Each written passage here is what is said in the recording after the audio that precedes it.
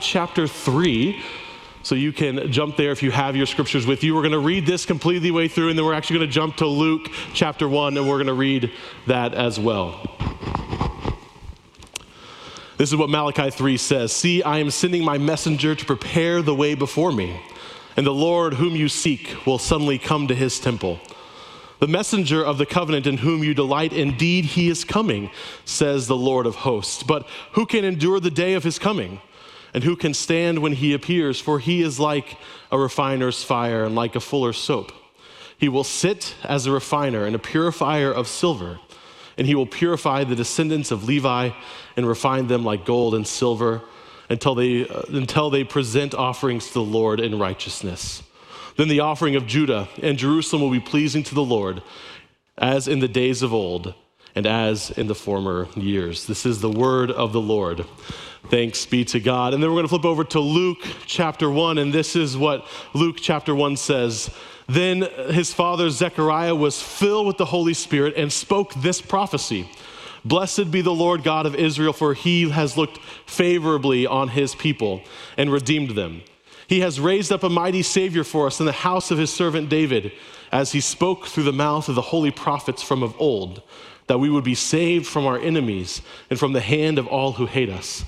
Thus he has shown the mercy promised to our ancestors and has remembered his holy covenant, the oath that he swore to our ancestor Abraham.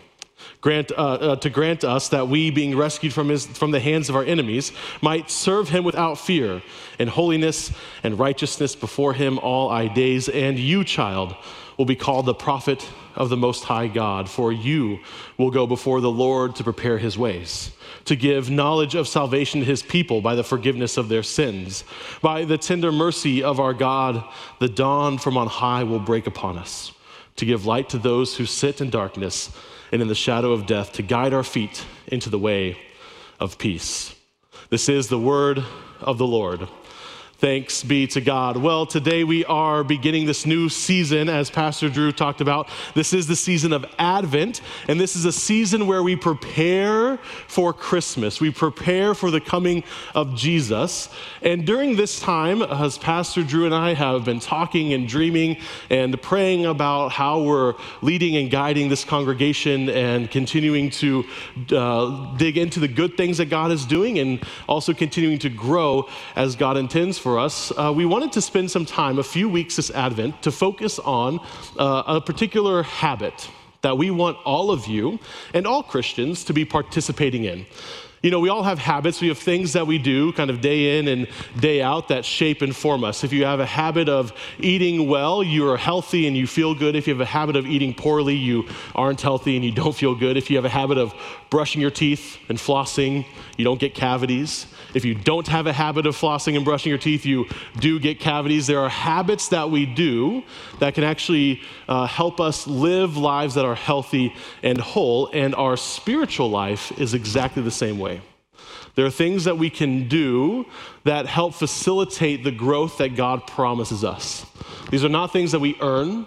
These are not things that we work to do, but they're gifts to us that we get to do in order to grow and become more like Jesus Christ. And one of these habits, the habit that we're going to be talking about over the next few weeks, is that of witnessing or sharing our story and sharing God's story.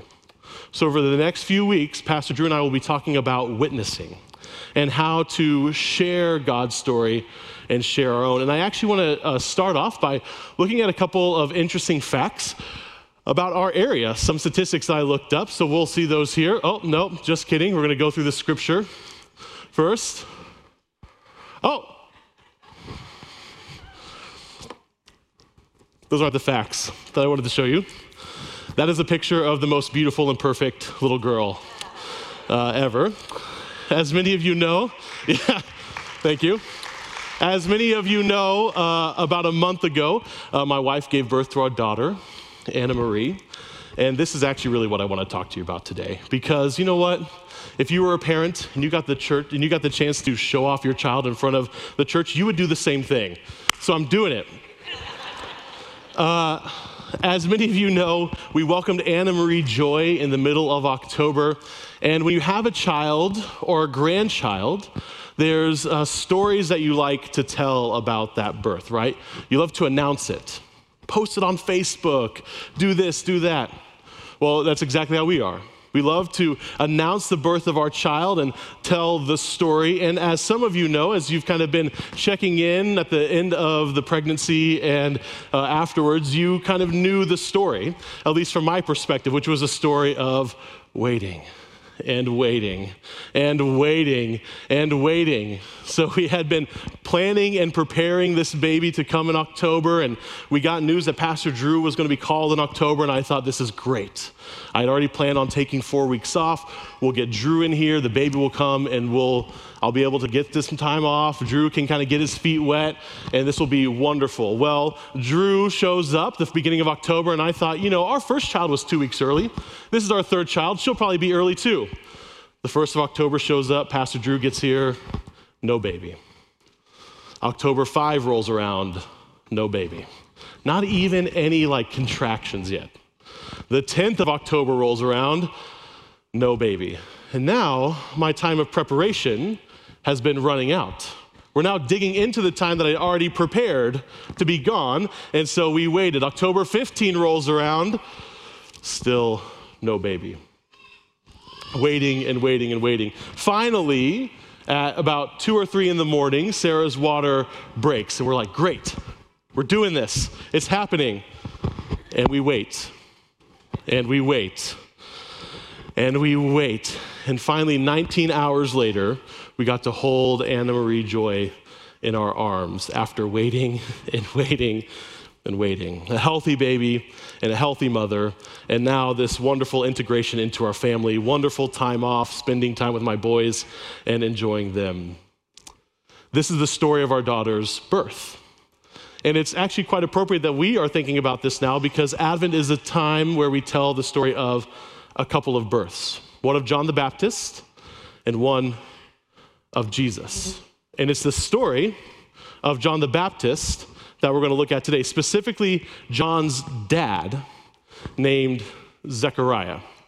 And so we're going to be looking at this back half of Luke chapter 1, and we hear about this man Zechariah. His father, his being John the Baptist, was filled with the Holy Spirit and spoke this prophecy. Now, speaking of prophecy would be pretty impressive already, except what's even crazier about this story is that Zechariah had spent the previous 9 months silent, actually unable to speak.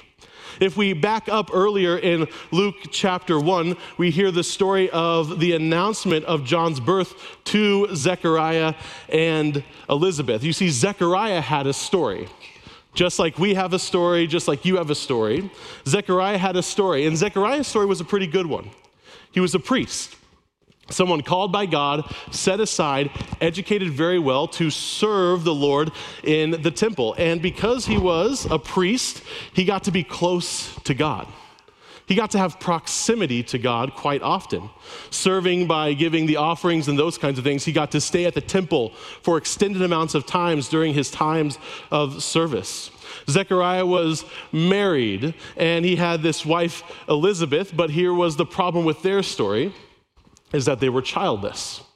Either Elizabeth or Zechariah were unable to conceive, and at this time, this childlessness meant essentially death. Because the way that you were remembered, the way that you were honored, was by the heritage that you had. So by not having any children, it essentially meant that there was no future for Zechariah and Elizabeth, and especially for Elizabeth, which at this time, the value of a woman was in the children that she could bear. And so there was a lot of shame, a lot of guilt for both Zechariah, but especially for Elizabeth. And as Zechariah was called to be the high priest for this particular time, the way that they did it by lot. So you'd have all your priests gathered. They would do this kind of chance kind of game where they would, it was like rolling dice or something, right? That they would choose randomly one person to be the high priest. Well, Zechariah was the high priest, a great honor, where you actually get to go into the Holy of Holies, the most holy and beautiful and also dangerous place to be, because that's where the very presence of God was. So Zechariah was called to be the high priest for this time, and he went in to give the offerings and to burn the incense. And while he's in there, an angel of the Lord appears before him and says, Zechariah, even though you're old, even though Elizabeth is old, you're going to have a child. You're going to have a baby. Finally, after waiting and waiting and waiting all these years, you're going to have a baby. Well, Zechariah didn't believe him. Didn't believe the angel of the Lord and said, this can't be. My wife is too old. I'm too old. And so as a way of, I just kind of imagine this as God having a good sense of humor, he just shut Zechariah up and said, okay, you don't believe me, you will not be able to talk. So for 9 months, Zechariah cannot speak. And sure enough, wouldn't you know it, Elizabeth becomes pregnant. And she gives birth, and they end up naming him John, and then the Holy Spirit fills Zechariah, and he's able to speak for the first time in 9 months. And after being able to speak, at this point, he tells a story. Not his own story, but God's story, and how God interacts with his own story. And that's when we actually get into these passages here, beginning in verse 67 and on to 68. This is what Zechariah says. He says, blessed be the Lord God of Israel, for he has looked favorably on his people and redeemed them. He has raised up a mighty Savior for us in the house of his servant David, as he spoke through the mouth of his holy prophets from of old, that we would be saved from our enemies and from the hand of all who hate us. Zechariah begins by giving praise to the Lord for a Savior. Now, we as Christians, we hear this story about the Savior every single year. We're well used to this idea that Jesus is the Savior, but at this time, this was a distant but glimmering hope. They had heard these prophets, they had heard the word of the Lord talk about some king that was coming in the future, that was going to right all wrongs. There are portions of Isaiah and Ezekiel, of Jeremiah, that have this promised future of this king and priest that's going to be raised up. All the way back to Genesis chapter 3, that tells the story of the fall, of Adam and Eve disobeying and rebelling against God. There's a promise of a person who's going to turn things around. Zechariah, filled with the Holy Spirit, understands that this is that moment. That this is that moment. And he continues on, verse 72, thus he has shown the mercy promised to our ancestors and had remembered his holy covenant, the oath that he swore to our ancestor Abraham, to grant us that we, being rescued from the hands of our enemies, might serve him without fear, in holiness and righteousness before him all of our days. So we have this promise. We actually read the promise in Malachi, that there would be somebody raised up to prepare the way of the Lord, that God had been preparing Israel since Genesis 3, since Adam and Eve. He had been preparing the people of Israel and having them wait for the right time. This is the story of God. A good creation distorted by humans' rebellion, and the promise of God's faithfulness through it all. And Zechariah continues to speak, and he says, and you, child, he's talking about John the Baptist, his son, will be called the prophet of the Most High. For you will go before the Lord to prepare his ways, to give knowledge of salvation to his people by the forgiveness of their sin. John is promised, and Zechariah prophesies that John is going to be this way to soften and prepare Israel for the Savior. And as we read later in the Gospels, we hear about this ministry of John the Baptist, that he called them to repentance, and they repented. And then when Jesus came on the scene, John said, there's the guy. He's the one that we've been waiting for this whole time. That's exactly what John the Baptist did. Then Zechariah continues with this prophecy of Jesus. By the tender mercy of our God, the dawn from on high will break upon us to give light to those who sit in darkness and in the shadow of death, to guide our feet into the way of peace. Jesus is the revelation of God's mercy. And through Jesus, a light will shine on the world, revealing the actions of humans, revealing our shortcomings, but also revealing God's love and mercy, and ultimately revealing that God's love and mercy is stronger than our violence, than our hate, and our sin. This is the story of God. And as we hear Zechariah's story, his response to God's goodness is not to just say, finally I have a son, but is to recognize how his own story, the story of John and Zechariah's story, interacts and intersects with God's story. And we have this great story, this shocking story, the story of Scripture about a creator who loves his creation, about a creation who tries to take authority away from God, and a God who, rather than punish his creation, instead becomes one of his creation in order to make a way for his creation to be part of his family again. This is not a story that makes sense to us as humans. It runs counterintuitive to how we think the world works. Well, if you do something wrong, you're punished, and the Lord says no. In the face of betrayal, in the face of hate, he becomes a servant in Jesus Christ. And then God brings together a community of people, the church, who are his new family and the new creation, living in and practicing life under God's abundant grace. This is the story of God, and it's a really good story. It's worth dedicating our lives to. And I'll tell you what, our world needs a story like that, because we live in a world that cannot make sense of their suffering and their joy. We live in a world that cannot make sense of the world around it. And we need to be gentle and compassionate and understand that many of our neighbors are trying their best to understand how the world works. But the stories that we're telling each other out in our society are not stories that are going to help us have flourishing and hope and healing. And I think that we can see this in the amount of division, both politically and culturally, that we have. In 2017, there was a study that showed that the rates of individuals who had major depression increased 52% from 2005 to 2017 in those who are young people. So we're talking, this is 18 to 25. Or sorry, no, that's younger than 18. Those who are 18 to 25, it actually increased 63% between 2009 and 2017. And we won't fully know the effects of the COVID pandemic until many years down the road. But we do know the evidence that we're seeing already is that this has only accelerated. That COVID actually pushed us about 15 years down the road on many of these numbers.